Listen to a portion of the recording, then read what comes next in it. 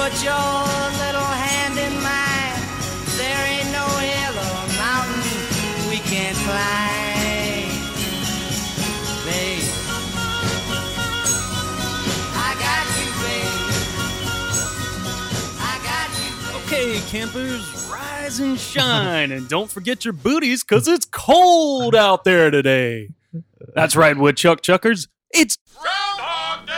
Get up and shake that hog out there! Yes! Come here, Groundhog!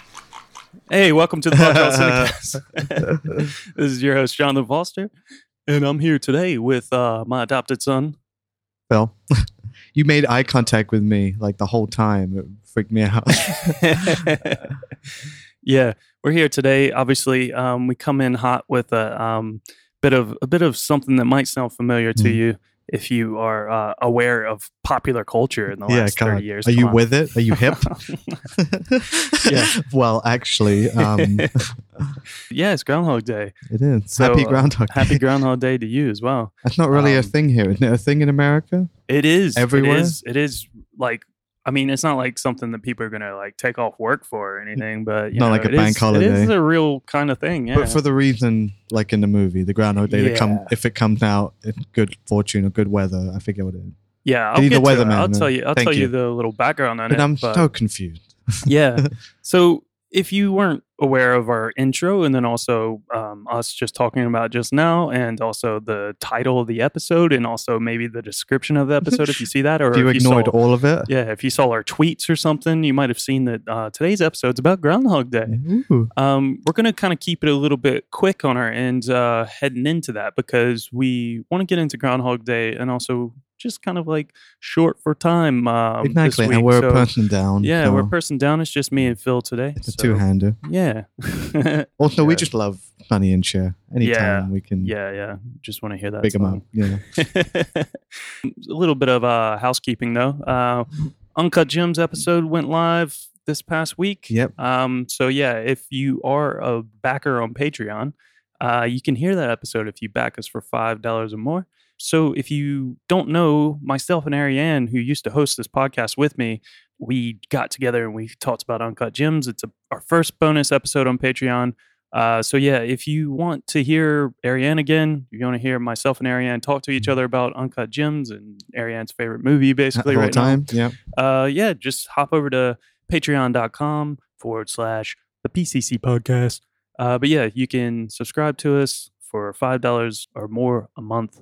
And you can hear all these bonus episodes, including what we're going to do next month, probably very soon, is a bit of a award show thing called the Pod Charlies. Pod Charlie. Yeah. And we also decided, as a bonus to our Patreon backers, that we're going to let them vote on the Pod Charlies as well. Yeah. So we're going to figure out how we're going to do all of our balloting, but expect ballots soon.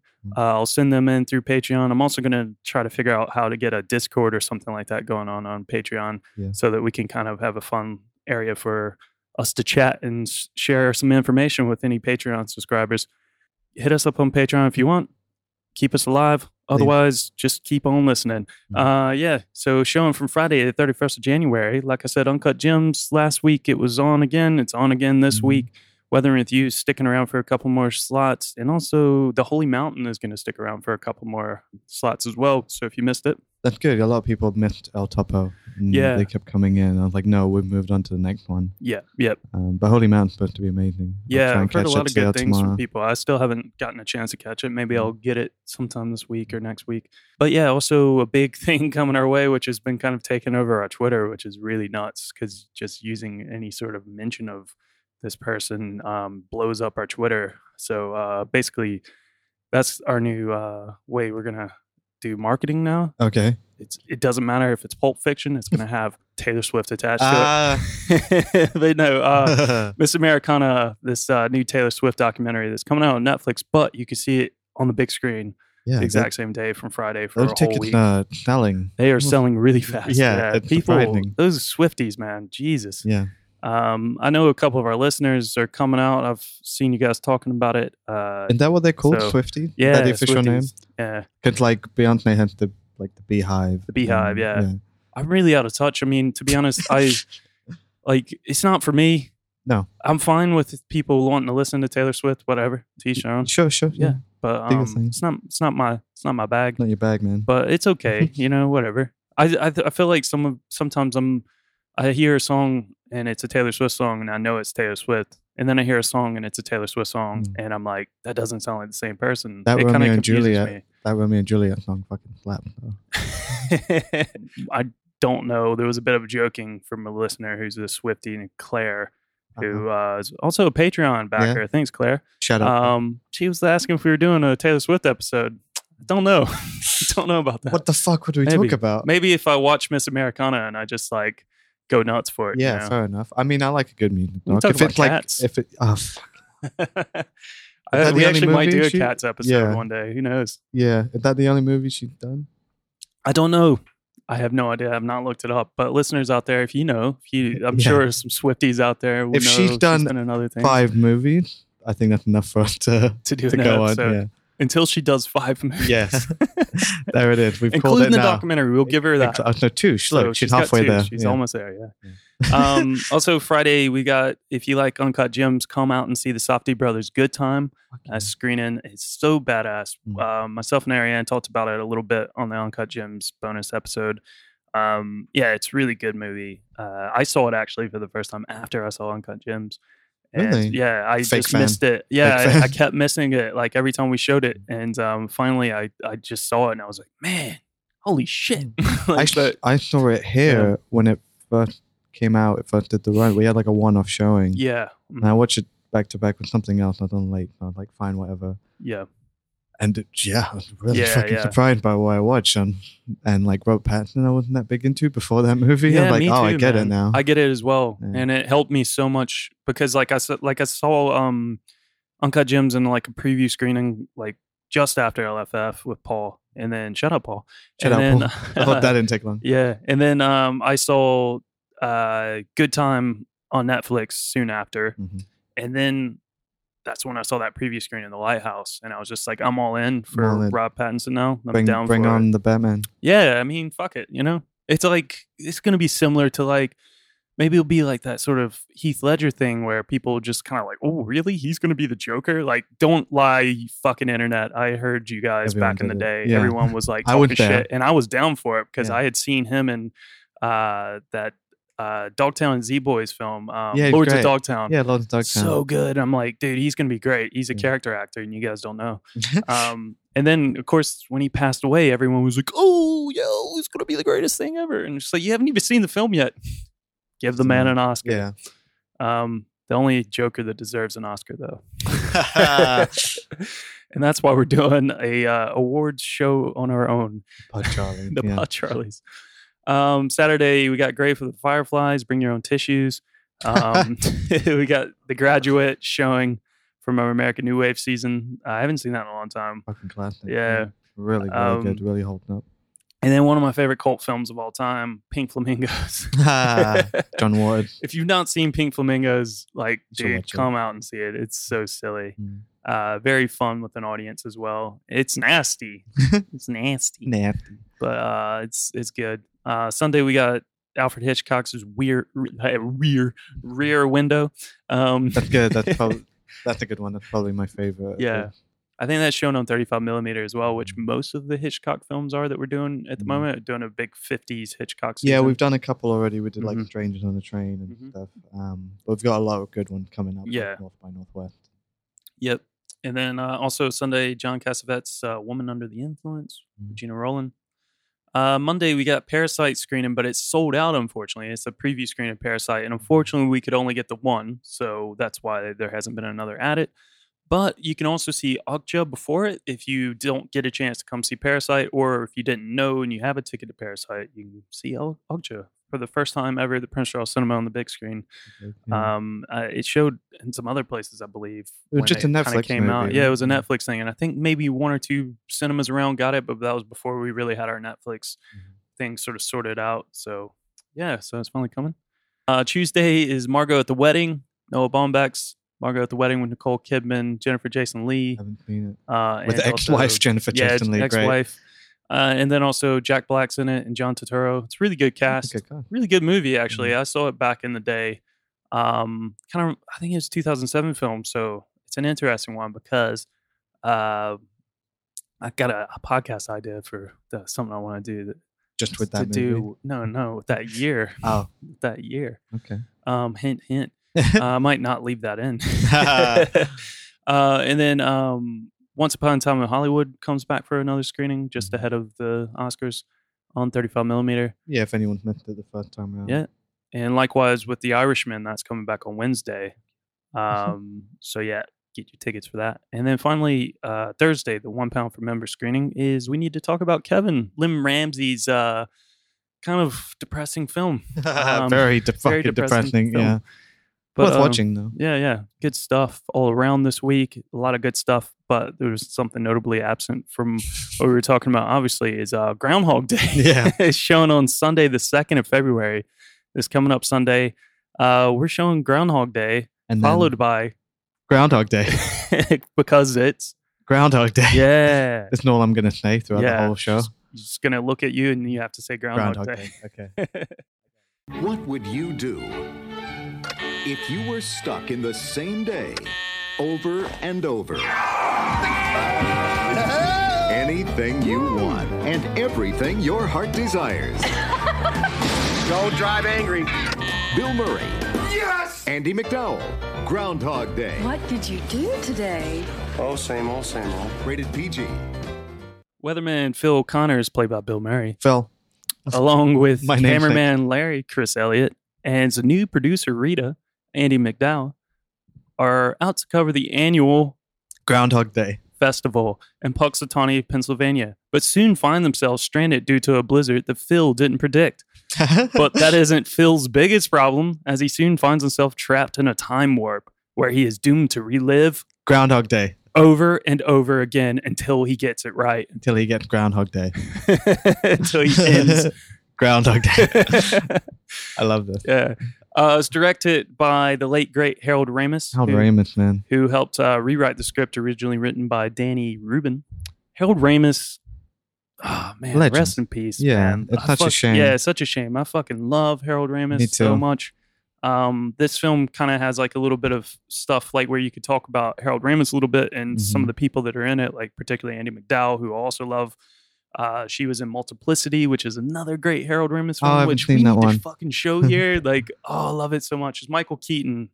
It's about a guy who can he clones himself. Yeah. Cool. So basically he's like an overworked sort of guy and he wants to spend time with his family, but also he's kind of like wants to do like, I want to have my own sort of like free time and stuff. And so he secretly finds out a way that he can clone himself, and he like secretly goes and gets this procedure done and clones himself. And then I think he might clone himself one more time, or his clone convinces him to clone him. It's like that Simpsons did it on Tree Out of Horror. It doesn't end the same way where like only one is left and it's a clone.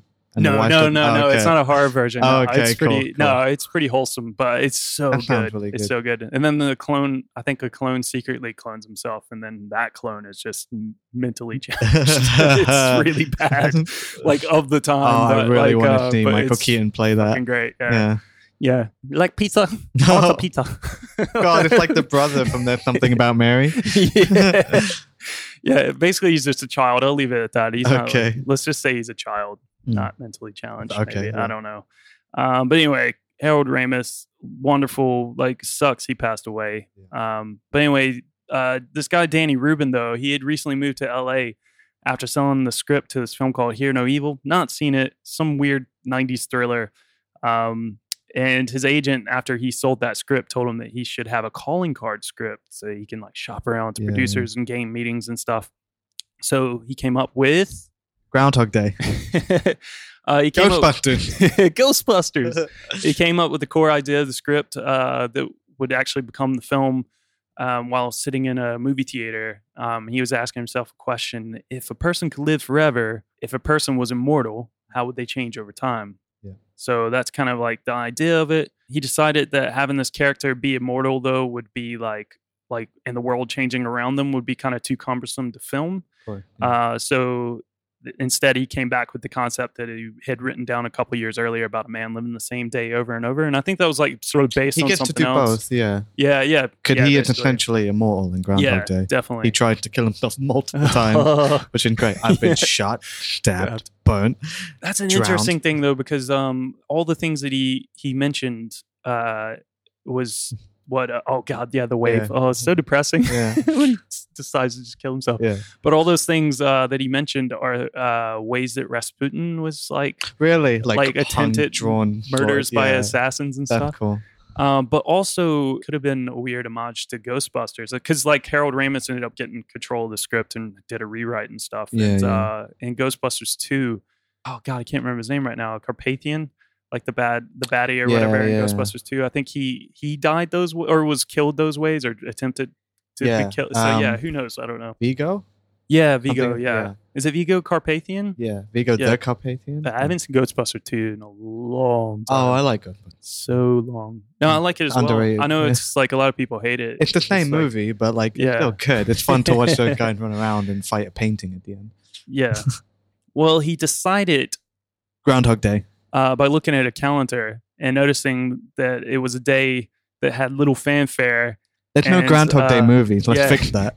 So he decided it would be that day, and it could be screened every year on that day. And wow, this guy got cocky real quick. Yeah, definitely, because he was thinking of how there's Halloween films and Christmas specials and all that sort of thing. So this is how I make my money. This is how I win. Yeah. But after having that day set, he was able to set the film in Punxsutawney, Pennsylvania, because that is the actual place in America where the annual celebration does take place. So basically, a little bit of background, like we were saying, I'll give you a little bit about Groundhog Day. So, my God, I still haven't looked into it enough, and I feel like I want to, but I was like, I can't make this episode 2 hours long. But it's a popular tradition in Canada and the United States on February the 2nd. It derives from the Pennsylvania Dutch superstition that if the groundhog is emerging from its burrow on the day and sees its shadow due to clear weather, it will retreat to its den and winter will persist for 6 more weeks. But if it does not see its shadow, because of cloudiness, spring will arrive early. It feels kind of backwards, but it's true. What does that mean? Yeah. See the shadow. Means if it's clear out? Yeah, basically, if it's clear, so if there's a sunshine or something like that, you can see your shadow. Okay. So that means 6 more weeks of winter. And that's what happens in the film, actually. The groundhog does see his shadow. Yeah. But then this whole thing is sort of a weird, elaborate take on the Christian holy day of Candlemas, which takes place on the 2nd of February. But the whole Punxsutawney thing started around the 1880s. And it was literally more of a hunt for a groundhog. Really? Literally, they were like a badger call. Eating the poor things. Did it see the shadow? Good. Let's eat it. Let's eat it. Yeah. So yeah, there's that weird sort of line where Phil's sort of he's just broken and he just doesn't care anymore. And he's going out and, he gives that really nasty sort of, in front of the camera, the really sort of monologue, nasty monologue and the whole line of it's going to be cold. Yeah. It's going to be great. It's going to last the rest of your life. That whole thing, I think he said, look at them. They used to eat him. He kind of mentions it. And I always thought that was funny, but now I've looked into it. He's they did. Yeah. Very weird. Now when he steals the groundhog, they go driving together. What a great scene. Yeah. What a great scene. That sort of finally died out and it kind of became what we kind of know now as Groundhog Day. And then it was around the 60s that they finally named the groundhog Punxsutawney Phil, which is possibly after Prince Philip. Sure. And I have no idea why not. Why? It's we're the Prince Charles and I have no idea why. Yeah. I didn't look that up. Yeah. Because when I saw Prince Philip, I was just whatever. That's a rabbit hole. Maybe I don't know though. Or a groundhog hole. If groundhogs driving cars and trucks and stuff and running over things and all that, maybe it is. But yeah, the film though itself wasn't actually filmed in Punxsutawney. It was filmed in Woodstock, Illinois. Hollywood is so fake, man. And there's actually in Woodstock now, there's a small plaque that reads "Bill Murray stepped here on the curb where he kept falling into the puddle." Yeah. That's funny. That's the biggest thing to ever happen to Woodstock. Yeah. And then also in the corner where he constantly meets Ned, That's now got a plaque that says Ned's Corner. I love that. That's one of my favorite running jokes. He should punch him at one point. Yeah. I feel like we'll talk about Stephen Tobolowsky, the guy who plays Ned Ryerson, in a bit. But he's the bad guy in Garfield, isn't he? Yeah, bring it back. They do team back up. Oh shit! Yeah, him Bill Murray. That's the weird. Okay, trivia. Bill Murray, was Venkman in Ghostbusters. Right? Yeah. There was a Ghostbusters cartoon, the real Ghostbusters. The guy who voiced Venkman's character was the same guy who would voice Garfield. And then later on, there'd be a Garfield movie, and Bill Murray would voice Garfield. Whoa, weird. Isn't that weird? Yeah. Okay, man. Yeah, that old Ghostbusters cartoon was pretty amazing. It's fucking similar. Yeah, it's weird, but fucking Egon's hair was like blonde, and he had like a huge pompadour. Anyway, Ruben took about 7 weeks to get the rules of the time looping thing down, and then about 3 to 4 days to actually write the first script. And eventually, after shopping the script around, numerous producers would see it, and it finally landed in the hands of Harold Ramis. Funny enough, though, in the original script, it would have had Phil already starting in the middle of the loop. Okay. And like the viewers would have been kind of what the fuck? What the fuck's going on? Like, what's going on with this guy? And then they would have had to use like a voiceover to catch up the audience. Yeah. Kind of weird. It would have been kind of interesting to start in the middle of the loop. But then in the second script, that's when they decided to give Phil a reason to be stuck in the loop. Mm-hmm. It's much better structure to like establish a routine. Yeah, definitely. And then break it. Yeah, but did you know in the second script, the original reason was that he had dumped a girlfriend at the beginning of the film, and they had this sort of bad breakup, and the girlfriend cast a spell on him, which trapped him in the loop for 2,000 years. Oh, that's horrible. Yeah. It's very interesting. Like, that's a good thing. The film kind of never really stepped into a supernatural thing. Harold Ramis luckily stepped in at around the time to kind of stop the whole thing with the witch. The witch. Yeah. And they kind of turned it into the story that we all kind of know, which helped fit better for Bill Murray's skills.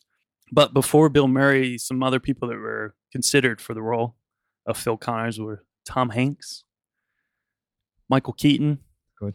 And I mean, of the time, I like, man, that could have worked. Yeah, definitely. It would have worked with both. Yeah. Another would have been a bit funnier, probably for the next couple, Chevy Chase. Oh, God. And Steve Martin. Chevy Chase is not likable enough. And then someone who's just on the other end of the stick, but you got to remember it's the 90s. And at the time, John Travolta. Nope. But all of those people are deemed a little too nice because the character Phil, you need more of a mean streak. Like, because Bill Murray is just so perfect at playing that sort of asshole character. I think it's a pretty perfect Bill Murray character. Yeah. I think it's one of the best showcases. Yeah, definitely. For me, I put it up there as just one of my favorite. I would say my favorite Bill Murray role. Yeah. I think he's just perfect for the film. Mm-hmm. Like, it nails him perfectly. Like, where there's other roles and stuff later. I feel like one person that sort of gets him.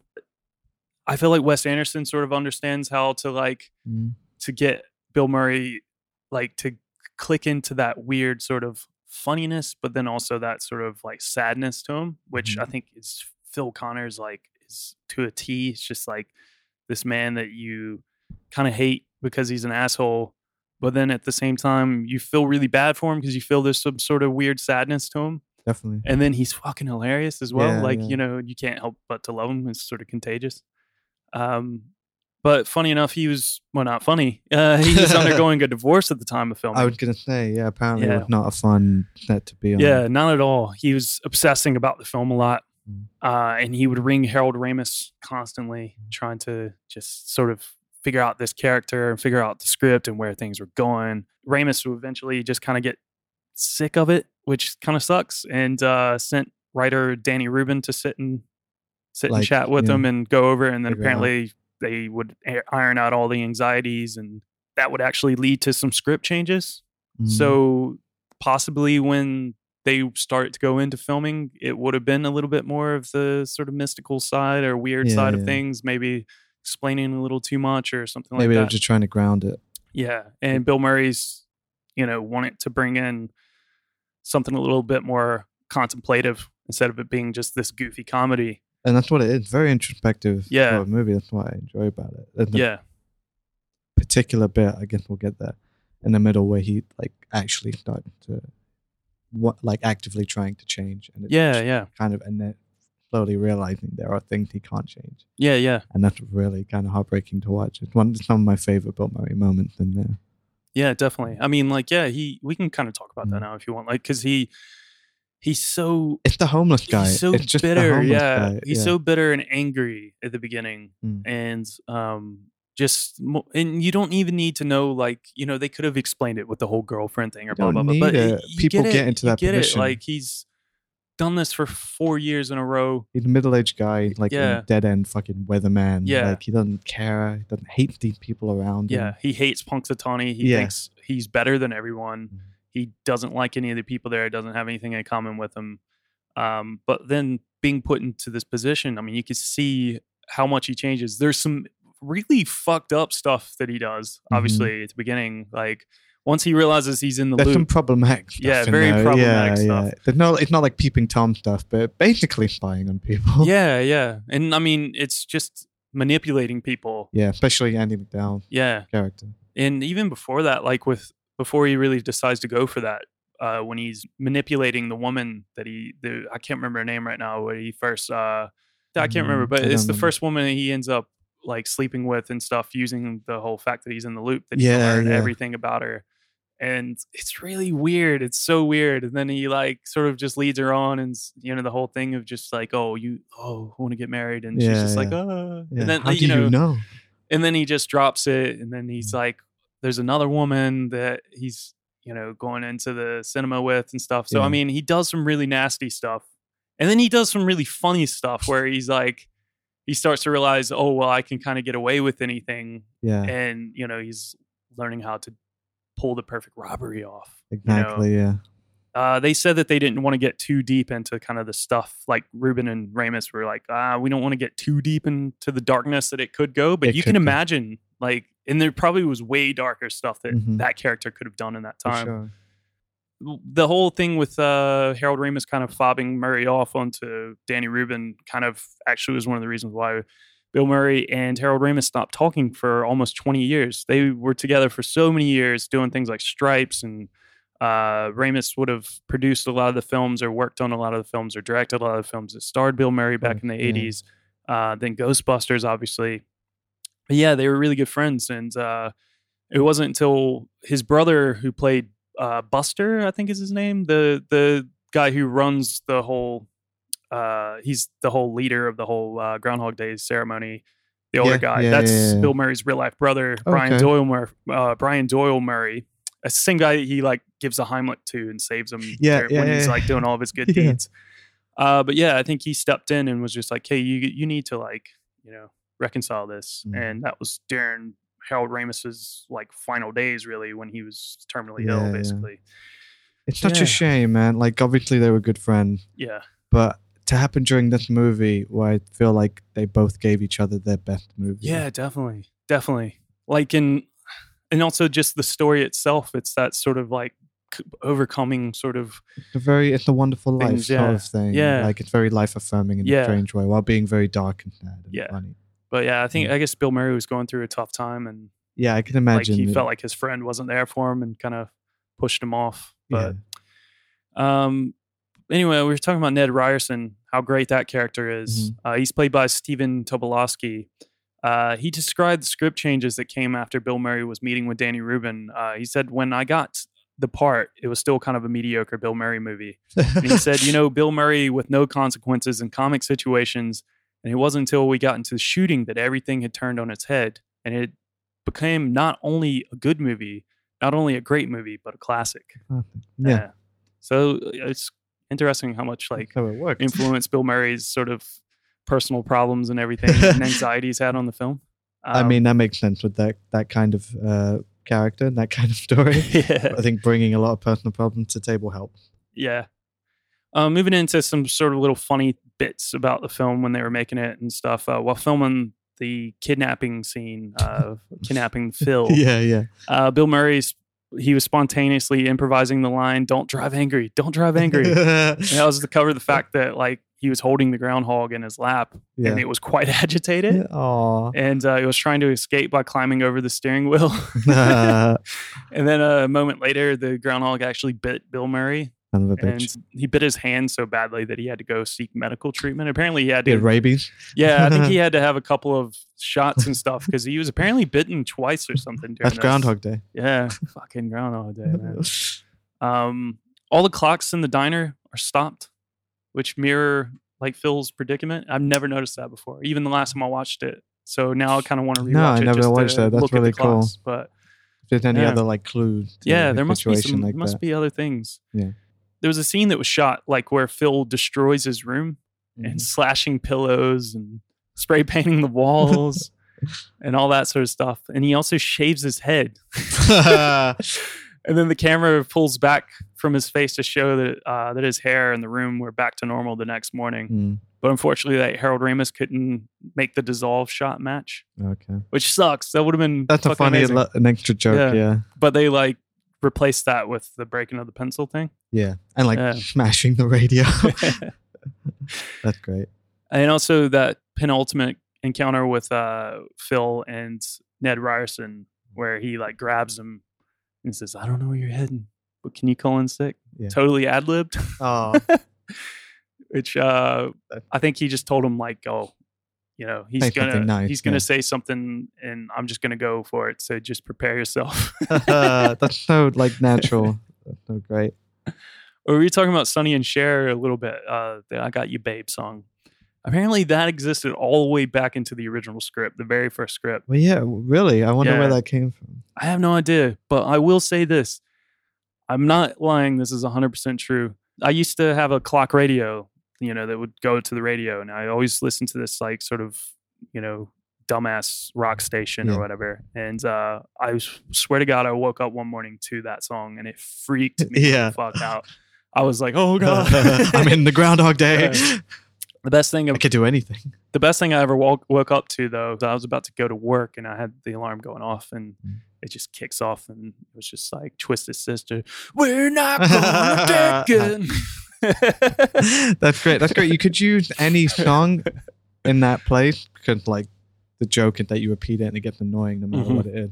But there's Yeah. something about that song because it's so wholesome and Yeah, lovely, yeah. made to make you feel good, and it just I pisses love- them off every day. Yeah, I love it at the end. They just are playing it again. And Yeah. you're just kind of like, "Oh shit," but it's actually to a different part of the film. Yeah, But yeah, you just think that like he's It's stuck in this bubble again. forever, yeah. And then like you see Andy McDowell's arm just like reach over and turn off the it's alarm. really nice. Reveal, yeah.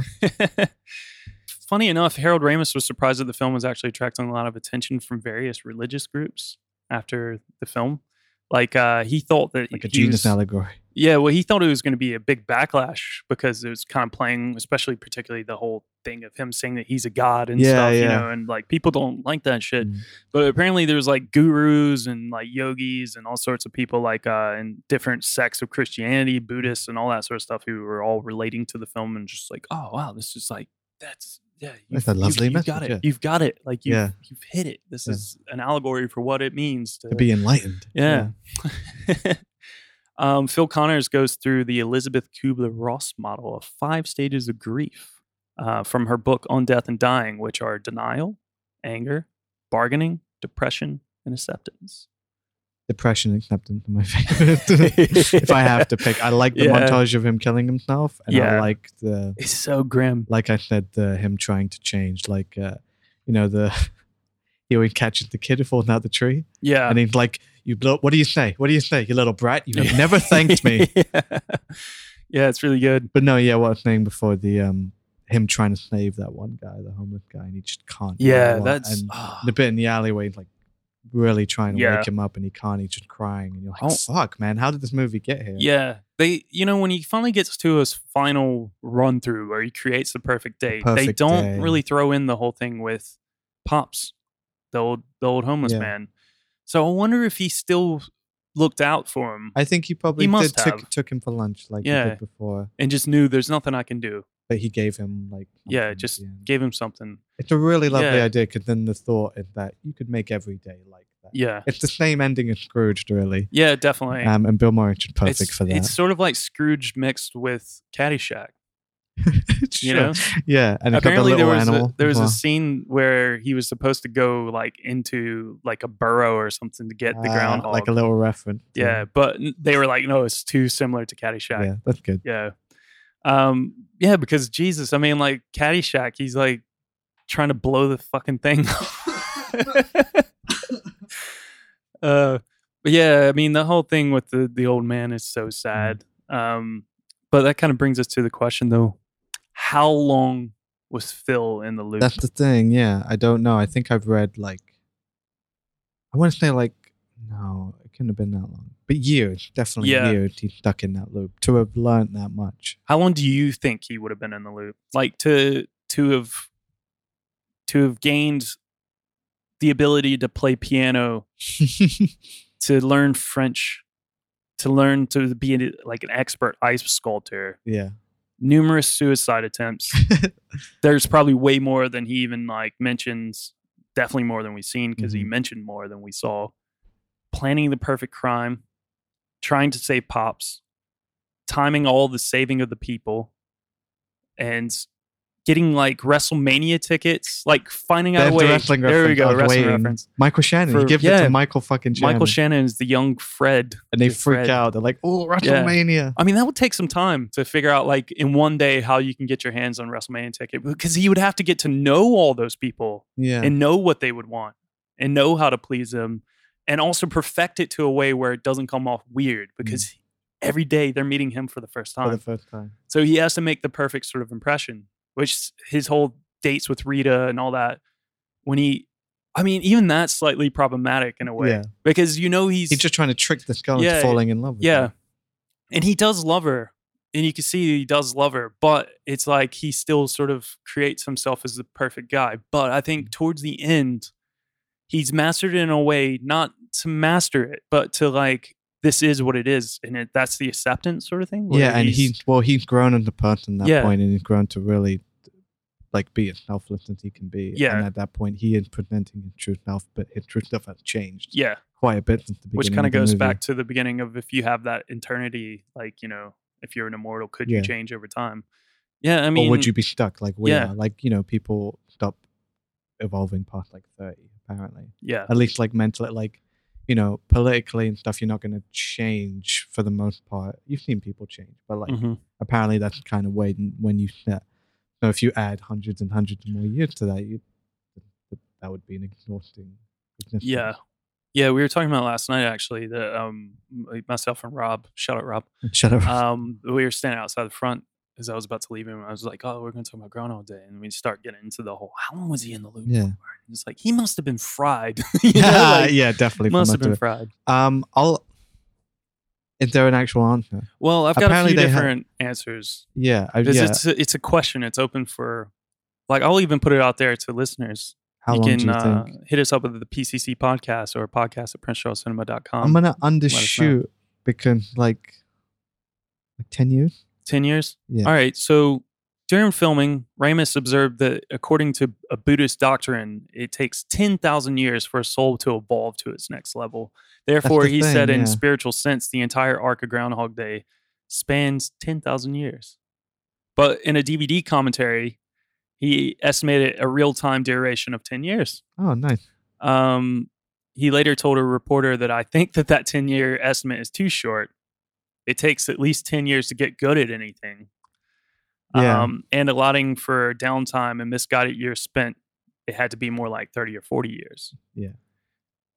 So in 2005, Danny Rubin, who's the writer of the original script, he said ultimately it became a weird political issue because if you were asked the studio how long was the repetition, they'd say 2 weeks. Yeah. But the point of the movie to me was that you had to feel you were enduring something that was going on for a long time. For me, it had to be, 100 years, a lifetime. A lifetime. Yeah, that's a good answer.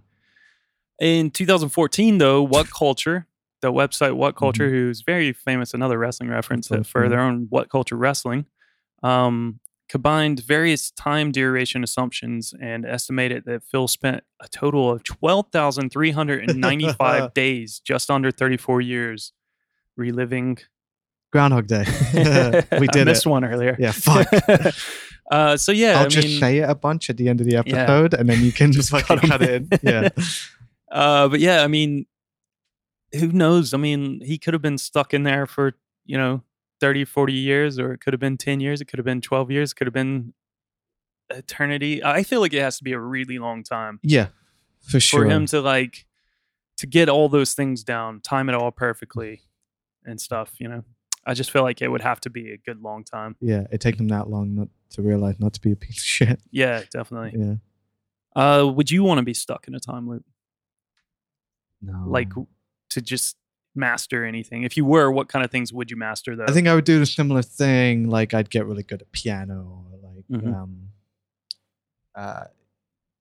I like the idea of learning more and more about everybody in the town. Yeah. And, planning a perfect robbery or... Yeah, all the interesting ways to kill yourself, like the microwave in the bathtub. That's fun. It would be interesting, wouldn't it? Like you could do whatever you want. It's so strange. It's almost unfathomable, right? Yeah, because you would just kind of like I can try anything. Yeah, if you know you're going to wake up the next day. But the thing is, you have to get to a point where you're broken enough to try to kill yourself. So there's no guarantee that if you're stuck in the loop, you're not just going to die if you try to off yourself. Exactly. But you have only to try finds it. that out by trying. And that's because probably he was really dark. Yeah, how long is that before he just? I don't know. I mean, that could have been stuck a in a long loop time before he's like, I'm done. Because you can count. I think there's about 38 days that you actually see in the film. Maybe if you count, like just usually about sort of, yeah. So I mean, and then it's going on longer. Like just the way he played it. Yeah, I mean, he says, don't know if this is true or not, but when he's with that second girl that they don't really introduce, it's right after he steals the money, but you're not necessarily sure if this is like the same day. The same day. I mean, obviously he perfected that stealing of the thing. He could have done that for numerous years. You don't know. He could have done it every day just to have money every day. Exactly. Who knows? But anyway, he steals that money and he shows up in the next scene in the really nice car. So he obviously has stole money to get that car, and he's dressed like a cowboy. And the girl's dressed like a maid, and he shows up to a fucking cinema, and she's like, "Oh, I thought we were going to a costume party," and she calls him Phil, and he's like, "I told you to call me Bronco." And then he's like, I can't remember what she says, but they're seeing Heidi too. And he says, "I've seen it 100 times." So it's always kind of counted in. He's seen that film 100 times. That's 100 days, yeah. So that's really fun. And that's an interesting question. I don't know. Because sometimes I'm like, oh, I'd like to be I don't want to die, basically. And the only like downside of that is that you have to see people age and die around you. But this fixes that. But too far the other way where nothing ever changes. And you can't really enjoy it if nobody else is there to enjoy it with you. True. It's like it's so isolating in a completely different way. Definitely. Because he can't think like anybody else. Like I want to see his life after that. Like how much is it informed? And does he ever talk to her about that? Does he ever say like? Yeah, because she just No, I'm like at least 30, 40 years older than you. I lived the same day over and over again. I mean, I think he tried to tell her at one point. Yeah, well, he does tell her a couple of times. Is that the night though, where it changes? The thing is, the final time where it changes, I don't know if he actually told her. Yeah, he tells her in one version, and he wakes up and she's gone. When he like sort of tells her that he's a god, and by that point he's a better person, but he's like only better because he's had to go through this so many times. He's like a beaten dog. Yeah, apparently, though, in the first draft of the script, Phil would enter February 3rd, only to find out that Rita was stuck in a time loop of her own. Oh, God, how would you have played that? Yeah, I have no idea. I don't know. Maybe her February 3rd was a time loop. I don't know. Fuck. Sequel Groundhog Day 2. Yeah. Could still happen. God. Yeah. I don't know. I mean, that's kind of it for me for like notes and stuff I've taken. I feel like this film's perfect though. It's like a perfect comedy. It's so funny. Bill Murray is amazing in it. We were already talking about how just great he is in it. You've got so many really good side characters. Ned Ryerson's like fucking hilarious. Like every encounter with Ned Ryerson is like so good. Like he's just like Stephen Tobolowsky is just so perfect for that role. He's just like just all of his little bits. He's so annoying. It's amazing. It's like the one character that like at the end of the day, they can still be kind of a dick to because he's kind of annoying, Yeah, even though exactly. he's like bought life insurance from him and everything in that final run. But like he's bought like all of his insurance, and they're still kind of like, we'll see you later. Get out He's of like, here. like, God, what a character. Yeah. Chris Elliott as well as the cameraman. Good. She's So good. funny. Andy Yeah, McDowell. Andy is McDowell's good. great. I'm not. That's her other big thing for Wedding. Yeah. I'm not a fan of that, but she's good in that. Yeah, and like I said, she's in Multiplicity as well. I need to check that You out, need to see with Michael Keaton and another. And it could have been another. Yeah, they could have been. It could have been a new film. Tom Hanks and Meg Ryan. Yeah, it could have. I think that'd be a good one though, because I feel like they have a really good chemistry together. But similar does so does Bill Murray and Andy McDowell. There's something really nice about it. And it's funny, I was watching a little thing about it, and Harold Ramis was talking about them together, and he was just like, "Oh, she's just so like pretty and perfect, and just sort of like a lovely person." Mm-hmm.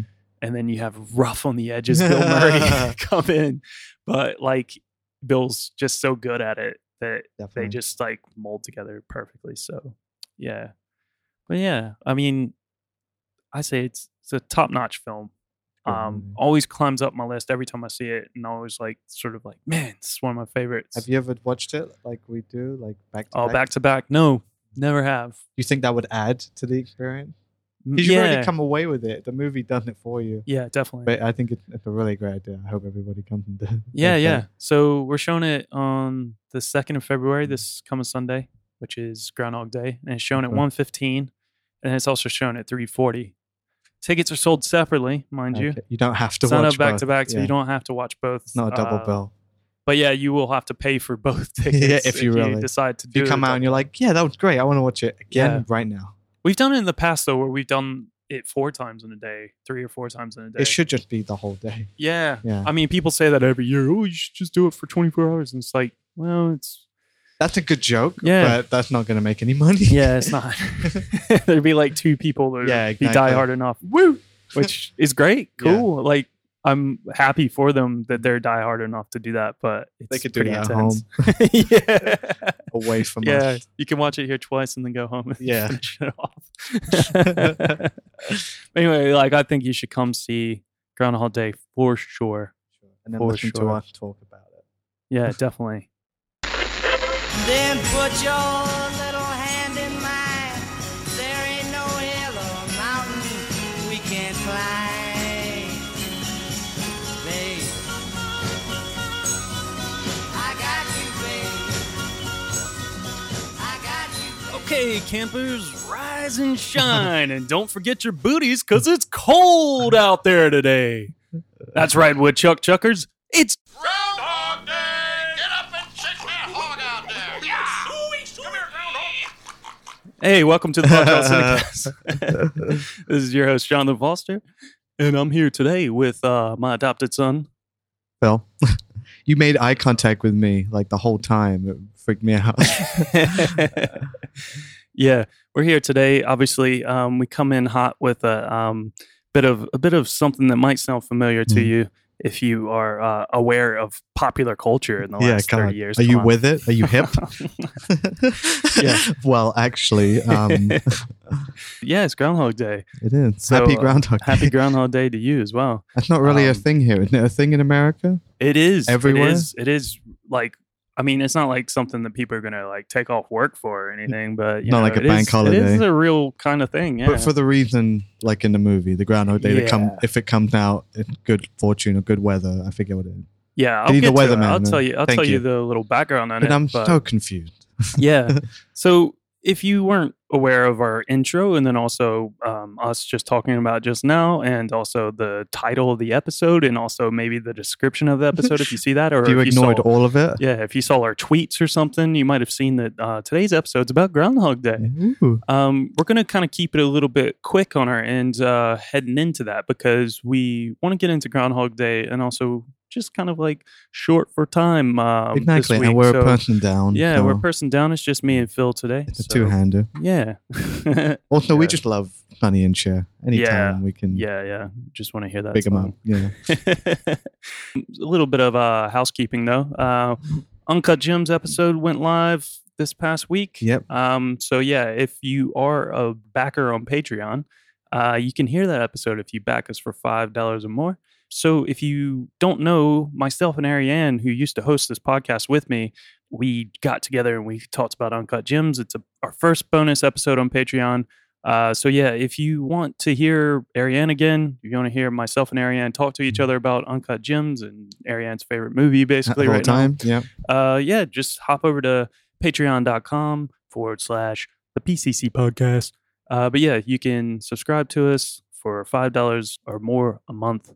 And you can hear all these bonus episodes, including what we're going to do next month, probably very soon, is a bit of a award show thing called the Pod Charlies. Pod Charlie, yeah. And we also decided, as a bonus to our Patreon backers, that we're going to let them vote on the Pod Charlies as well. Yeah. So we're going to figure out how we're going to do all of our balloting, but expect ballots soon. I'll send them in through Patreon. I'm also going to try to figure out how to get a Discord or something like that going on Patreon so that we can kind of have a fun area for us to chat and share some information with any Patreon subscribers.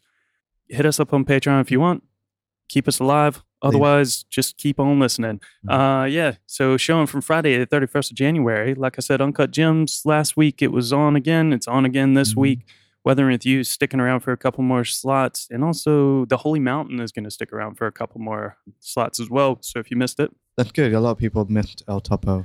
They kept coming in. I was like, no, we've moved on to the next one. Yep. But Holy Mountain's supposed to be amazing. I've heard a lot of good things from people. I still haven't gotten a chance to catch it. Maybe I'll get it sometime this week or next week. But yeah, also a big thing coming our way, which has been kind of taking over our Twitter, which is really nuts because just using any sort of mention of this person blows up our Twitter. So basically, that's our new way we're going to do marketing now. Okay. It doesn't matter if it's Pulp Fiction, it's going to have Taylor Swift attached to it. But no, Miss Americana, this new Taylor Swift documentary that's coming out on Netflix, but you can see it on the big screen the exact same day from Friday for a whole week. Selling. They are selling really fast. Yeah, people, those Swifties, man, Jesus. Yeah. I know a couple of our listeners are coming out. I've seen you guys talking about it. Is that what they're called, Swiftie? Yeah, is that the official name? Yeah, because like Beyonce has the Beehive. The Beehive, yeah. I'm really out of touch. I mean, to be honest, it's not for me. No, I'm fine with people wanting to listen to Taylor Swift, whatever. To each their own. Sure, yeah. But it's not my bag. Not your bag, man. But it's okay, whatever. I feel like sometimes I hear a song and it's a Taylor Swift song and I know it's Taylor Swift. And then I hear a song and it's a Taylor Swift song and I'm like, that doesn't sound like the same person. That it kind of confuses me. That Romeo and Juliet song fucking slaps though. I don't know. There was a bit of joking from a listener who's a Swiftie named Claire, who is also a Patreon backer. Yeah. Thanks, Claire. Shout out. She was asking if we were doing a Taylor Swift episode. I don't know. Don't know about that. What the fuck would we talk about? Maybe if I watch Miss Americana and I just go nuts for it. Yeah, fair enough. I mean, I like a good music. If it's cats. We actually might do a Cats episode one day. Who knows? Yeah. Is that the only movie she's done? I don't know. I have no idea. I've not looked it up. But listeners out there, if you know, I'm sure there's some Swifties out there. If she's done another thing. 5 movies, I think that's enough for us to go on. Yeah. Until she does 5 movies. Yes. There it is. We've called it now. Including the documentary. We'll give her that. No, 2. So she's halfway there. She's almost there, yeah. Also, Friday, we got, if you like Uncut Gems, come out and see the Safdie Brothers Good Time screening. It's so badass. Myself and Ariane talked about it a little bit on the Uncut Gems bonus episode. Yeah, it's a really good movie. I saw it actually for the first time after I saw Uncut Gems. And really? Yeah, I just missed it. Yeah, I kept missing it every time we showed it. And finally, I just saw it and I was like, man, holy shit. I saw it here when it first came out. It first did the run. We had a one-off showing. Yeah. And I watched it back to back with something else. I was late. I was fine, whatever. Yeah. And I was really fucking surprised by what I watched. And like Robert Pattinson, I wasn't that big into before that movie. Yeah, I'm like, me too, I get man. it now. I get it as well, Yeah. and it helped me so much because, like I saw Uncut Gems in like a preview screening, like just after LFF with Paul, and then shut up, Paul. Shut up, Paul. I hope that didn't take long. Yeah, and then I saw Good Time on Netflix soon after, and then that's when I saw that preview screen in the Lighthouse, and I was just like, I'm all in for Rob Pattinson now. I'm down bring for on it. the Batman. Yeah, I mean, fuck it, It's like it's gonna be similar to like maybe it'll be like that sort of Heath Ledger thing where people just kind of like, oh, really? He's gonna be the Joker? Like, don't lie, you fucking internet. I heard you guys back in the day. Yeah. Everyone was like talking shit, and I was down for it because I had seen him in that Dogtown and Z-Boys film, Lords of Dogtown. Yeah, Lords of Dogtown. So good. I'm like, dude, he's gonna be great. He's a character actor, and you guys don't know. And then, of course, when he passed away, everyone was like, oh, yo, it's gonna be the greatest thing ever. And it's like, you haven't even seen the film yet. Give the man an Oscar. Yeah. The only Joker that deserves an Oscar, though. And that's why we're doing a awards show on our own. Pod Charlie. The Pod Charlies. Saturday, we got Grave for the Fireflies. Bring your own tissues. We got The Graduate showing from our American New Wave season. I haven't seen that in a long time. Fucking classic. Yeah. Really, really good. Really holding up. And then one of my favorite cult films of all time, Pink Flamingos. John Ward. If you've not seen Pink Flamingos, like, dude, come out and see it. It's so silly. Very fun with an audience as well. It's nasty. It's nasty. But it's good. Sunday we got Alfred Hitchcock's Rear Window. That's good. That's a good one. That's probably my favorite. Yeah. I think that's shown on 35mm as well, which most of the Hitchcock films are that we're doing at the moment. Doing a big 50s Hitchcock season. Yeah, we've done a couple already. We did like Strangers on the Train and stuff. But we've got a lot of good ones coming up. Yeah. Like North by Northwest. Yep. And then also Sunday, John Cassavetes' Woman Under the Influence, Gina Rowland. Monday, we got Parasite screening, but it's sold out, unfortunately. It's a preview screen of Parasite, and unfortunately, we could only get the one, so that's why there hasn't been another at it. But you can also see Okja before it if you don't get a chance to come see Parasite, or if you didn't know and you have a ticket to Parasite, you can see Okja for the first time ever at the Prince Charles Cinema on the big screen. It showed in some other places, I believe. It was just a Netflix came movie. out. Yeah, it was a Netflix thing, and I think maybe one or two cinemas around got it, but that was before we really had our Netflix thing sort of sorted out. So yeah, so it's finally coming. Tuesday is Margot at the Wedding. Noah Baumbach's Margot at the Wedding with Nicole Kidman, Jennifer Jason Leigh. Haven't seen it. With ex-wife Jennifer Jason Leigh. Ex-wife. And then also Jack Black's in it and John Turturro. It's a really good cast. Really good movie, actually. I saw it back in the day. I think it was a 2007 film, so it's an interesting one because I've got a podcast idea for something I want to do. Just with that movie? No, that year. Oh. That year. Okay. Hint, hint. I might not leave that in. And then Once Upon a Time in Hollywood comes back for another screening just ahead of the Oscars on 35mm. Yeah, if anyone's missed it the first time around. Yeah. And likewise with The Irishman, that's coming back on Wednesday. So yeah, get your tickets for that. And then finally, Thursday, the £1 for member screening is We Need to Talk About Kevin, Lynn Ramsey's kind of depressing film. Very depressing film. Yeah. But, worth watching though. Yeah. Good stuff all around this week. A lot of good stuff, but there was something notably absent from what we were talking about, obviously, is Groundhog Day. Yeah. It's showing on Sunday, the 2nd of February. This coming up Sunday. We're showing Groundhog Day, and followed by Groundhog Day. Because it's Groundhog Day. Yeah. That's all I'm going to say throughout the whole show.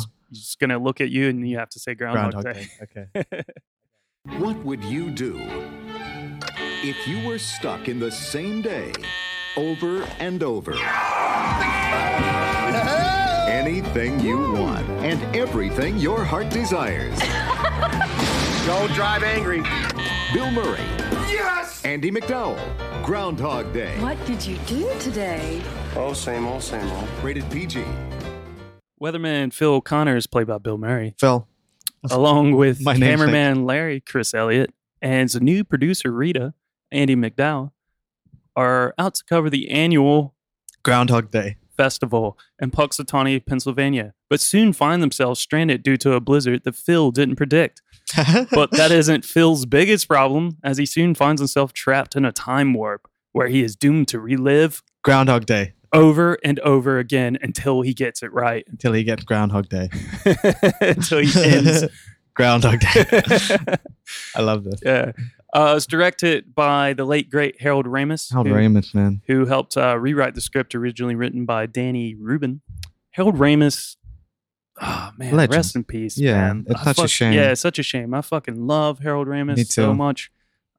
This film kind of has like a little bit of stuff like where you could talk about Harold Ramis a little bit and some of the people that are in it, like particularly Andie MacDowell, who I also love.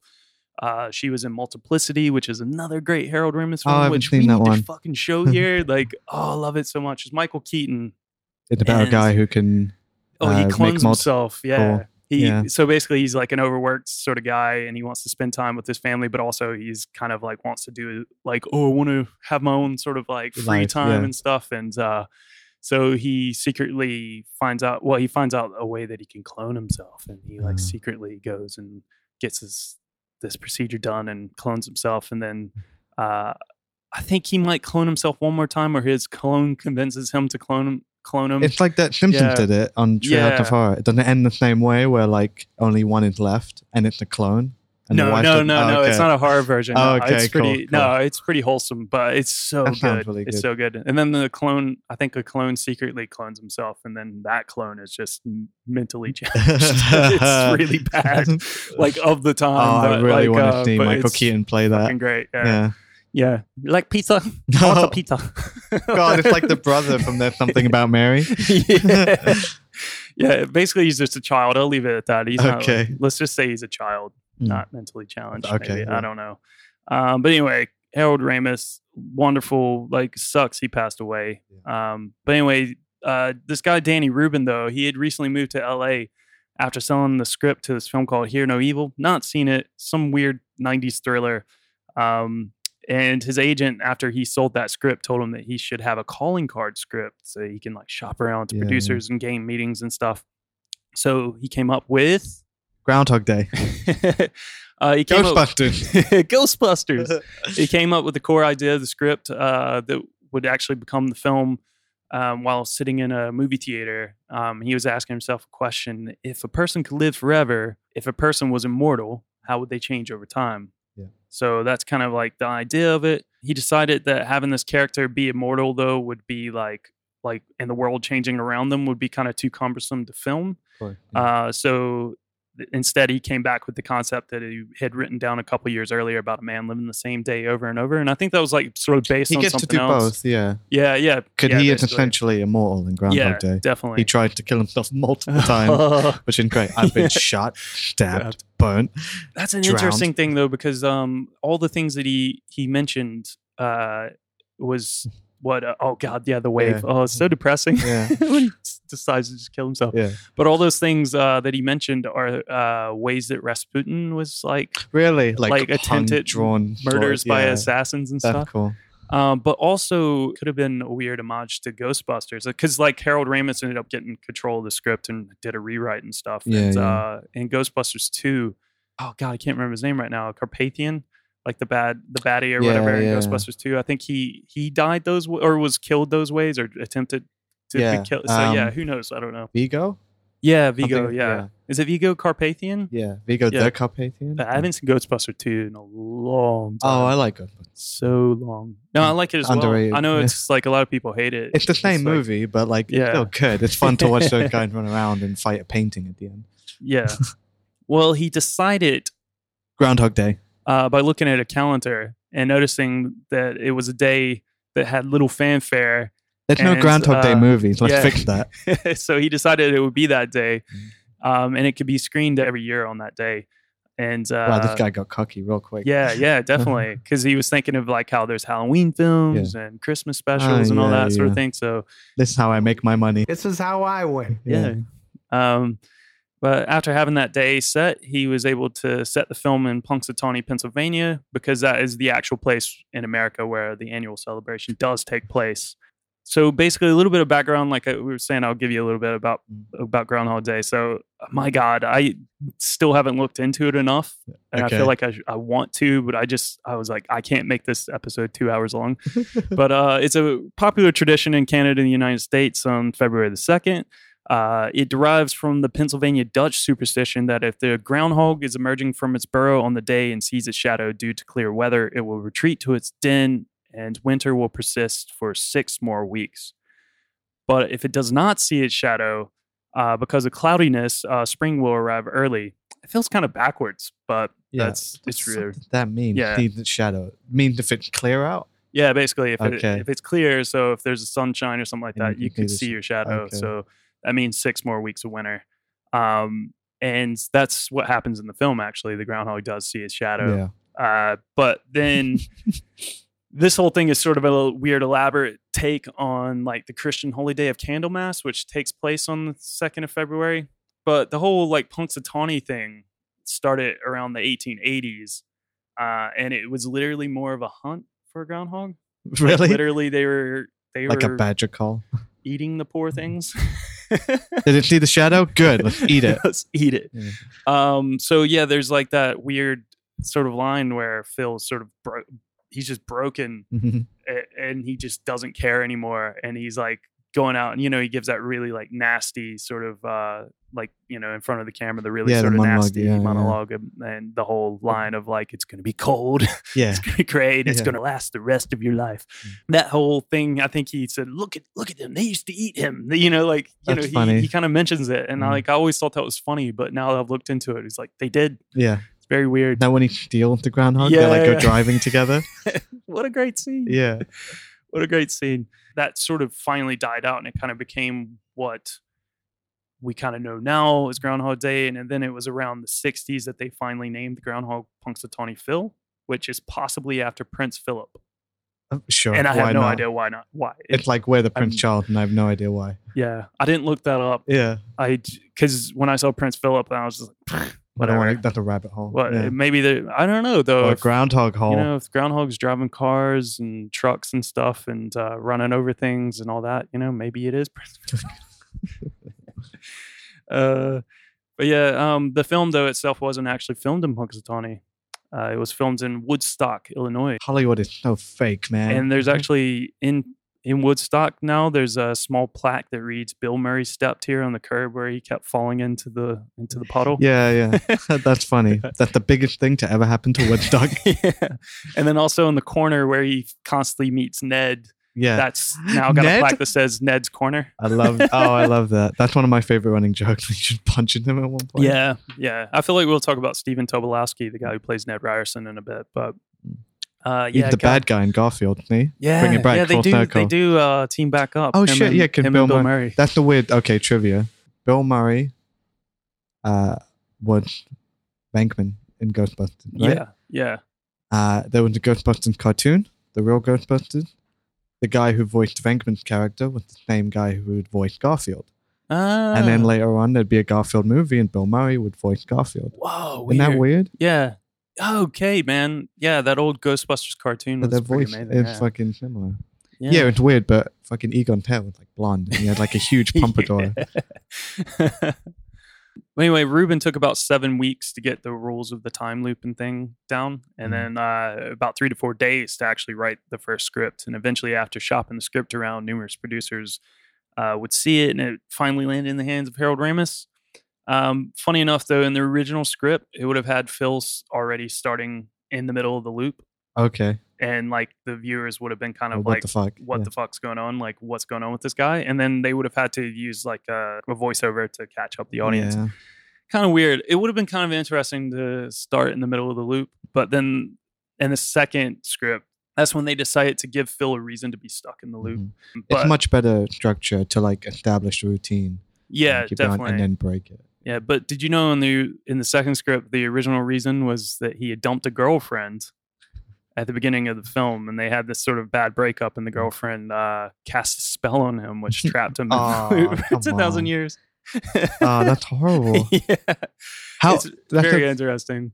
like that's a good thing. The film kind of never really stepped into a Yeah. supernatural thing. Harold Ramis luckily stepped in at around the time to kind of stop the whole thing with The witch. the witch, and they kind of turned it into the story we all kind of know, which helped fit better for Bill Murray's skills.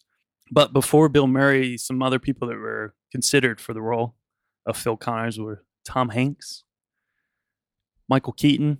Good.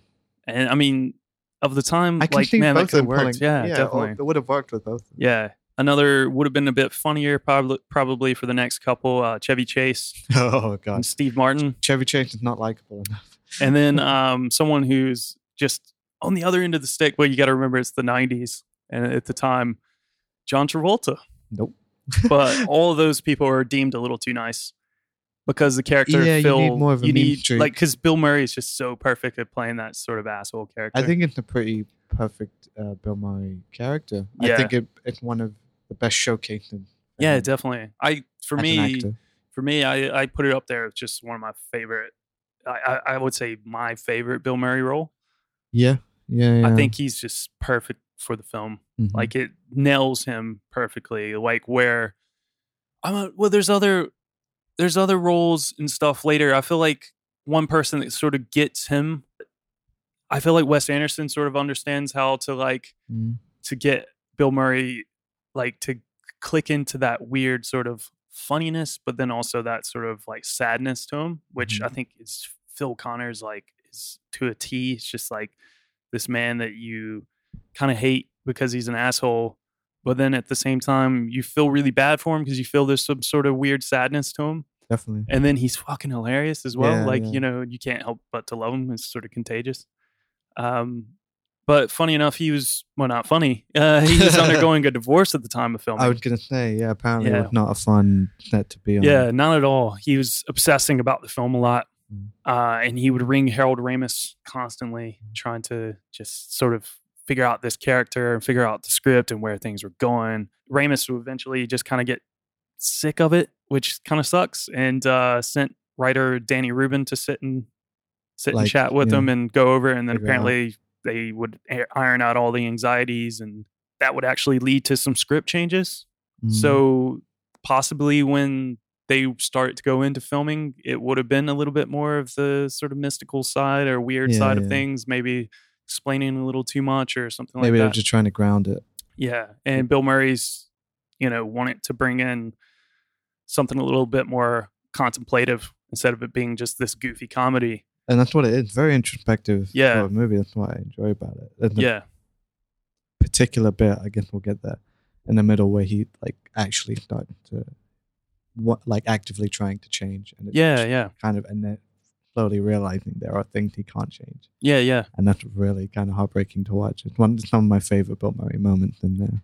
Yeah, definitely. I mean, we can kind of talk about that now if you want, because he's so It's the homeless guy. he's so it's just bitter. the homeless Yeah, guy. he's so bitter and angry at the beginning, and and you don't even need to know, they could have explained it with the whole girlfriend thing or blah blah blah. But people get into that get position. it. Like, he's done this for 4 years in a row. He's a middle-aged guy, a dead-end fucking weatherman. Yeah. He doesn't care. He doesn't hate these people around him. Yeah, he hates Punxsutawney. He thinks he's better than everyone. He doesn't like any of the people there. He doesn't have anything in common with them. But then being put into this position, I mean, you can see how much he changes. There's some really fucked up stuff that he does, obviously, at the beginning. Like, once he realizes he's in the There's loop. some problematic stuff. Yeah, in very there. problematic stuff. It's not like Peeping Tom stuff, but basically spying on people. Yeah. And I mean, it's just manipulating people. Yeah, especially Andy McDowell's character. And even before that, before he really decides to go for that, when he's manipulating the woman that I can't remember her name right now, where he first, I can't remember, but it's the first woman that he ends up sleeping with and stuff, using the whole fact that he's in the loop, that he learned everything about her.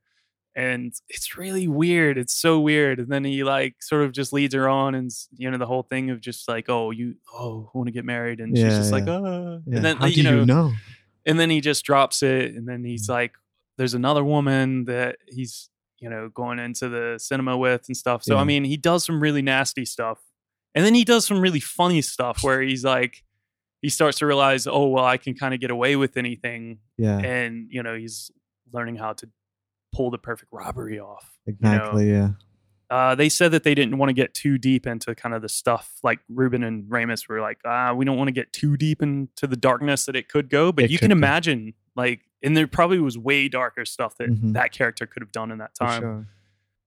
The whole thing with Harold Ramis kind of fobbing Murray off onto Danny Rubin kind of actually was one of the reasons why Bill Murray and Harold Ramis stopped talking for almost 20 years. They were together for so many years doing things like Stripes, and Ramis would have produced a lot of the films or worked on a lot of the films or directed a lot of the films that starred Bill Murray back in the 80s. Then Ghostbusters, obviously. But yeah, they were really good friends. And it wasn't until his brother, who played Buster, I think is his name, the guy who runs the whole he's the whole leader of the whole Groundhog Day ceremony, the older guy. That's Bill Murray's real life brother, Brian Doyle Murray. That's the same guy that he like gives a Heimlich to and saves him when he's like doing all of his good deeds. But yeah, I think he stepped in and was just like, hey, you need to like, reconcile this. And that was during Harold Ramis's like final days, really, when he was terminally ill, basically. It's such a shame, man. Like, obviously they were good friends. Yeah. But to happen during this movie where I feel like they both gave each other their best movie. Yeah, definitely. Like and also just the story itself, it's that sort of like overcoming sort of it's a wonderful life things, sort of thing. Yeah. Like, it's very life affirming in a strange way while being very dark and sad and funny.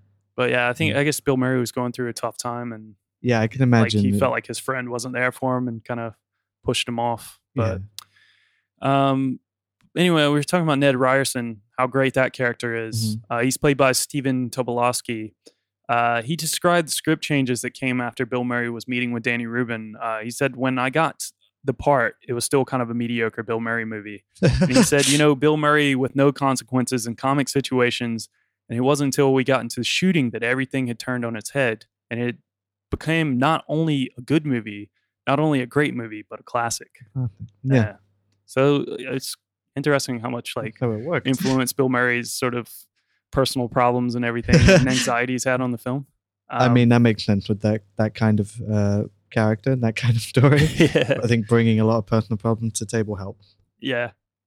Moving into some sort of little funny bits about the film when they were making it and stuff. While filming the kidnapping scene, kidnapping Phil. Bill Murray's he was spontaneously improvising the line, "Don't drive angry, don't drive angry." And that was to cover the fact that like he was holding the groundhog in his lap and it was quite agitated. And it was trying to escape by climbing over the steering wheel. And then a moment later, the groundhog actually bit Bill Murray. And he bit his hand so badly that he had to go seek medical treatment. Apparently he had to get rabies. Yeah, I think he had to have a couple of shots and stuff because he was apparently bitten twice or something. That's Groundhog Day. Yeah, fucking Groundhog Day, man. All the clocks in the diner are stopped, which mirror like Phil's predicament. I've never noticed that before, even the last time I watched it. So now I kind of want to rewatch it. No, I never watched that. That's really cool. Clocks, but if there's any other like clues, there must be some. Like must be other things. Yeah.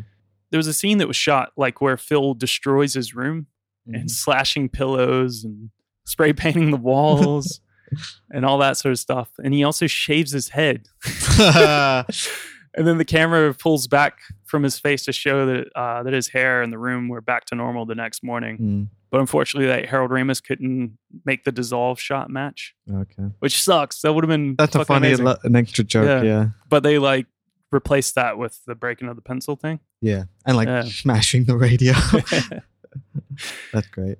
And also that penultimate encounter with Phil and Ned Ryerson where he like grabs him and says, "I don't know where you're heading, but can you call in sick?" Yeah. Totally ad-libbed. Oh. Which I think he just told him like, "Oh, he's gonna say something and I'm just gonna go for it. So just prepare yourself." That's so like natural. That's so great.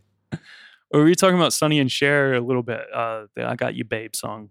Apparently that existed all the way back into the original script, the very first script. Well, yeah, really? I wonder where that came from. I have no idea, but I will say this.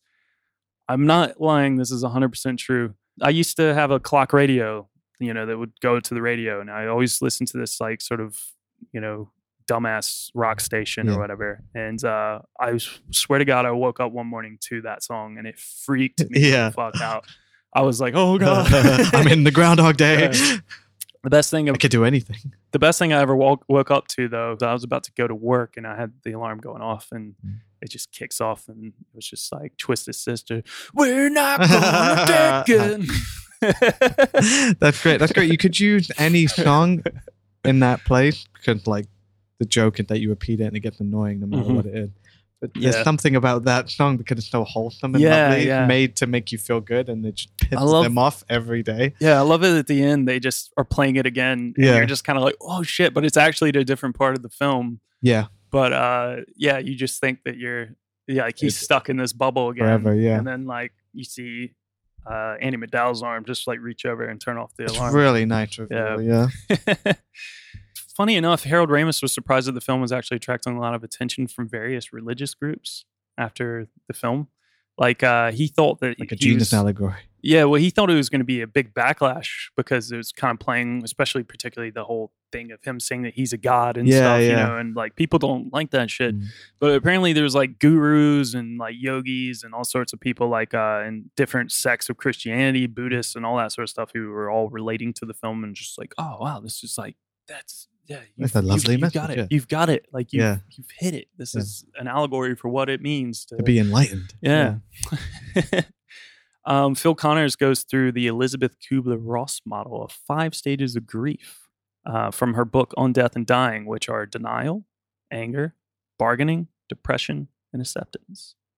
Depression and acceptance are my favorite. If I have to pick, I like the montage of him killing himself, and I like it's so grim. Like I said, him trying to change, like he always catches the kid who falls out the tree. Yeah, and he's like, "You blow. What do you say? What do you say, you little brat? You have never thanked me." Yeah, it's really good. But no, what I was saying before, the him trying to save that one guy, the homeless guy, and he just can't. Yeah, that's the bit in the alleyway, like really trying to wake him up, and he can't. He's just crying, and you're like, "Fuck, man! How did this movie get here?" Yeah, when he finally gets to his final run through where he creates the perfect day, they don't really throw in the whole thing with Pops, the old homeless man.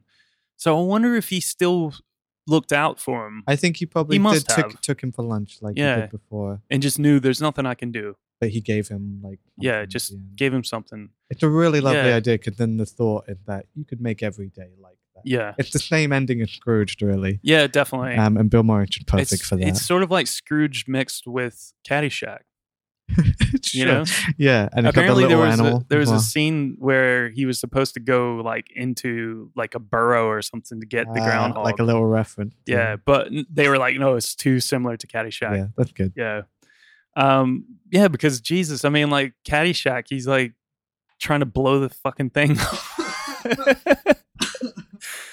But yeah, I mean, the whole thing with the old man is so sad. But that kind of brings us to the question, though: how long was Phil in the loop? That's the thing. Yeah, I don't know. I think I've read I want to say no, it couldn't have been that long. But years, definitely years he's stuck in that loop to have learned that much. How long do you think he would have been in the loop? Like to have gained the ability to play piano, to learn French, to learn to be like an expert ice sculptor. Yeah.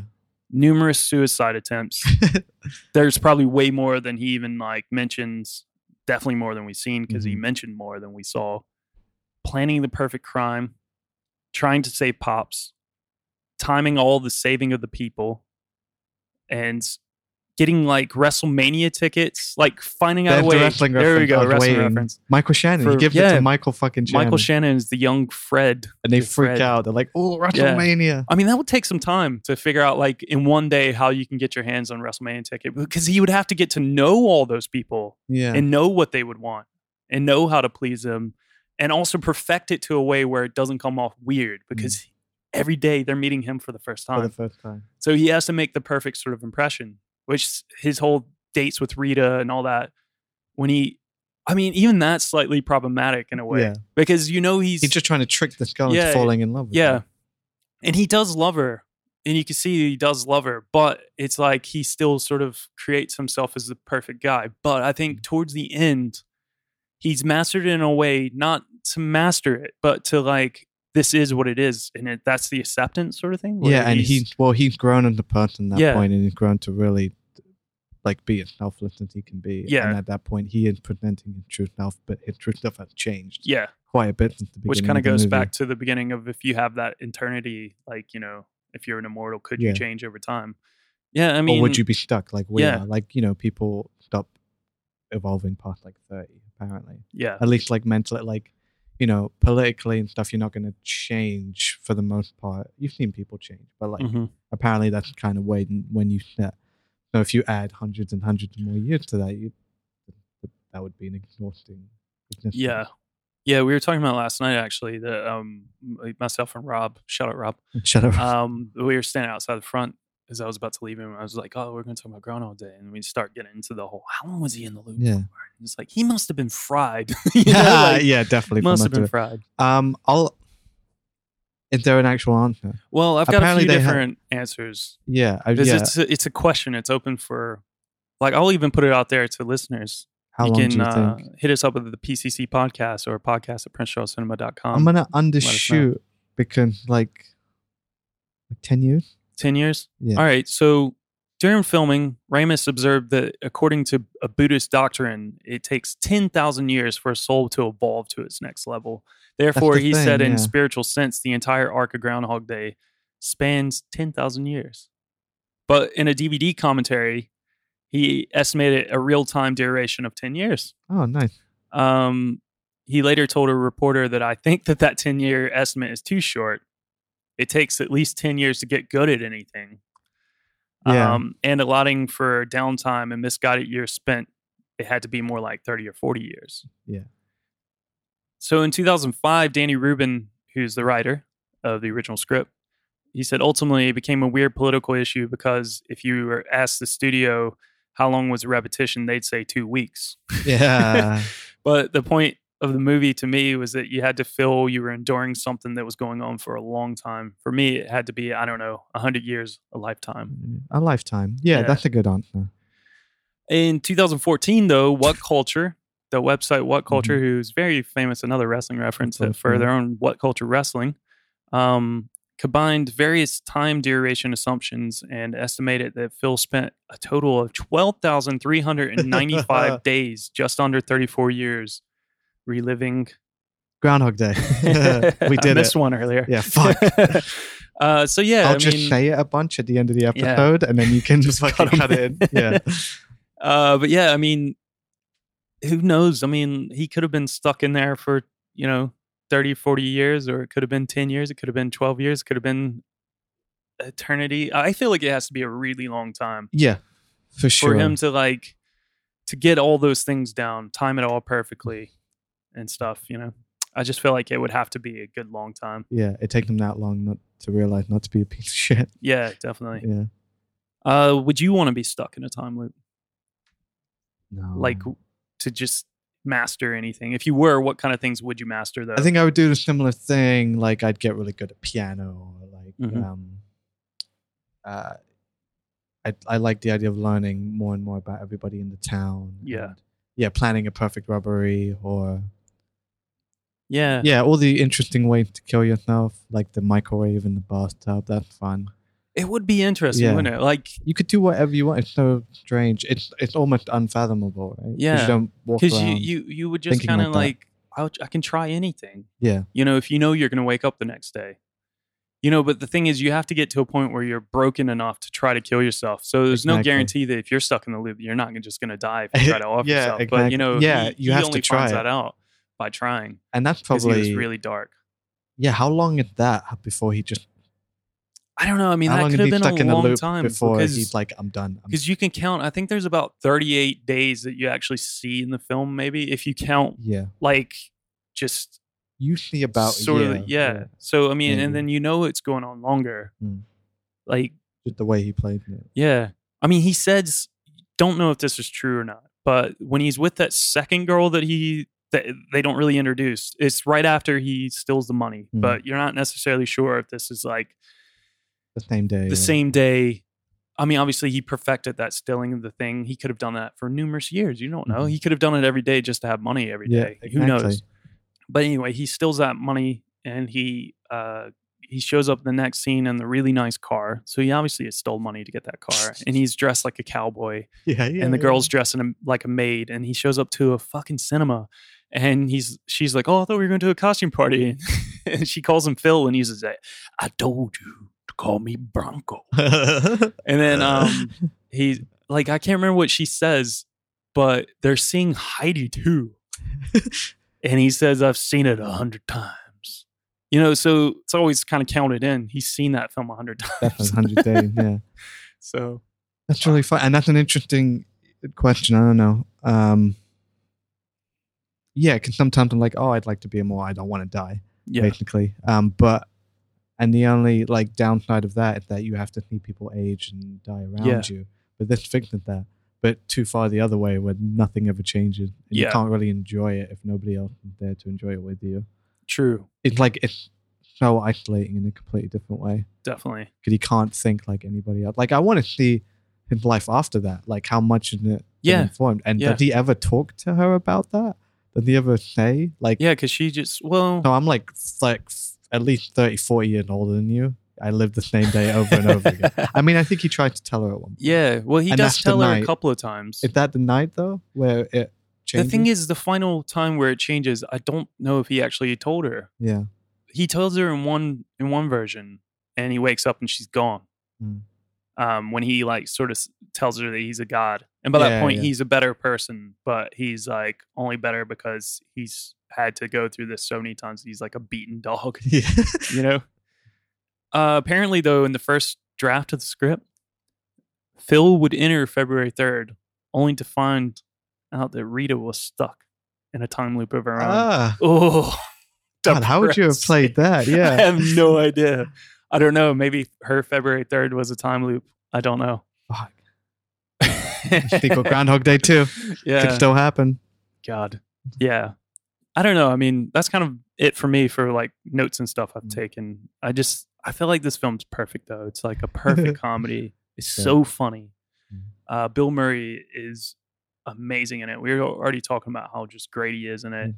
You've got so many really good side characters. Ned Ryerson's like fucking hilarious. Like every encounter with Ned Ryerson's like so good. Like he's just like Stephen Tobolowsky is just so perfect for that role. He's just like just all of his little bits. He's so annoying. It's amazing. It's like the one character that like at the end of the day, they can still be kind of a dick to because he's kind of annoying, even though he's like bought life insurance from him and everything in that final run. But like he's bought like all of his insurance, and they're still kind of like, we'll see you later. Get out of here.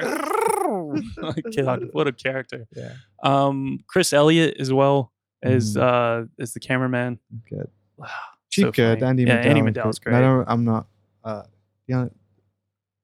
That's her other big thing for Wedding. Yeah, I'm not a fan of that, but she's good in that. Yeah, and like I said, she's in Multiplicity as well.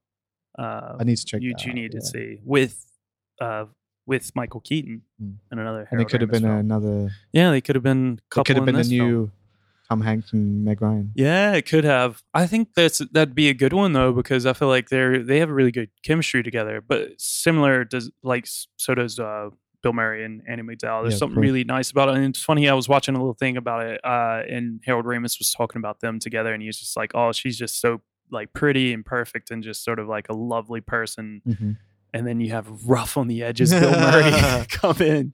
But like Bill's just so good at it that they just like mold together perfectly. So yeah. But yeah, I mean, I say it's a top-notch film. Always climbs up my list every time I see it, and always like sort of like, man, this is one of my favorites. Have you ever watched it like we do, like back to back? Back to back? No, never have. Do you think that would add to the experience? Because you've already come away with it. The movie does it for you. Yeah, definitely. But I think it's a really great idea. I hope everybody comes and does it. Yeah. So we're showing it on the 2nd of February, this coming Sunday, which is Groundhog Day, and it's shown at 1:15, and it's also shown at 3:40. Tickets are sold separately, mind you. You don't have to Sign watch up back both. to back, so you don't have to watch both. It's not a double bill. But yeah, you will have to pay for both tickets if you really decide to do it. You come out and you're like, yeah, that was great. I want to watch it again right now. We've done it in the past, though, where we've done it 4 times in a day, 3 or 4 times in a day. It should just be the whole day. Yeah. Yeah. I mean, people say that every year. Oh, you should just do it for 24 hours. And it's like, well, That's a good joke, Yeah. but that's not going to make any money. yeah, it's not. There'd be like 2 people that Yeah, be exactly. diehard enough. Woo! Which is great. Cool. Like, I'm happy for them that they're diehard enough to do that, but it's They could do pretty that intense. at yeah. Away from Yeah. us. You can watch it here twice and then go home and Yeah. finish it off. Anyway, like, I think you should come see Groundhog Day for sure. And then For listen to sure. us talk about it. Yeah, definitely. Well, anyway, that's us for Groundhog Day. Final sort of thoughts on the film for yourself. I mean, Great. I'll give it mine, basically. Yeah, no, it's a great film. It's fucking classic. It might be my favorite Bill Murray performance. Yeah. It's very funny, but what stayed with me is its sort of pathos and the sadness behind it. Yeah. And I really enjoy it. Yeah, it's great. It's just really worth watching. And again, like I said, really life affirming. Yeah, yeah. It's a really good one to watch. Nice, nice. Well, everyone come see it for sure. That's us wrapping up here because I think you got to get to work anyway, don't you? Yep, just now. Yeah, Cool. good timing. So, yeah, perfect timing. Anyway, hit us up at the PCC Podcast on Twitter or podcast@PrinceCharlesCinema.com via email if you have any comments, concerns, questions. And like I said earlier, patreon.com/the PCC Podcast. Back us over there, $5 more a month. You can get access to bonus episodes. We got the Pod Charlies coming soon, and you get to vote on them. As always, you can find me at Tall for All, TALL, the number 4 ALL at Twitter, Facebook, and Instagram. And Phil is at Faraway Nerd on Twitter and in real life. Yeah. Come say hi. Yeah, anytime. All right. See you guys. Happy Groundhog Day. Happy Groundhog Day.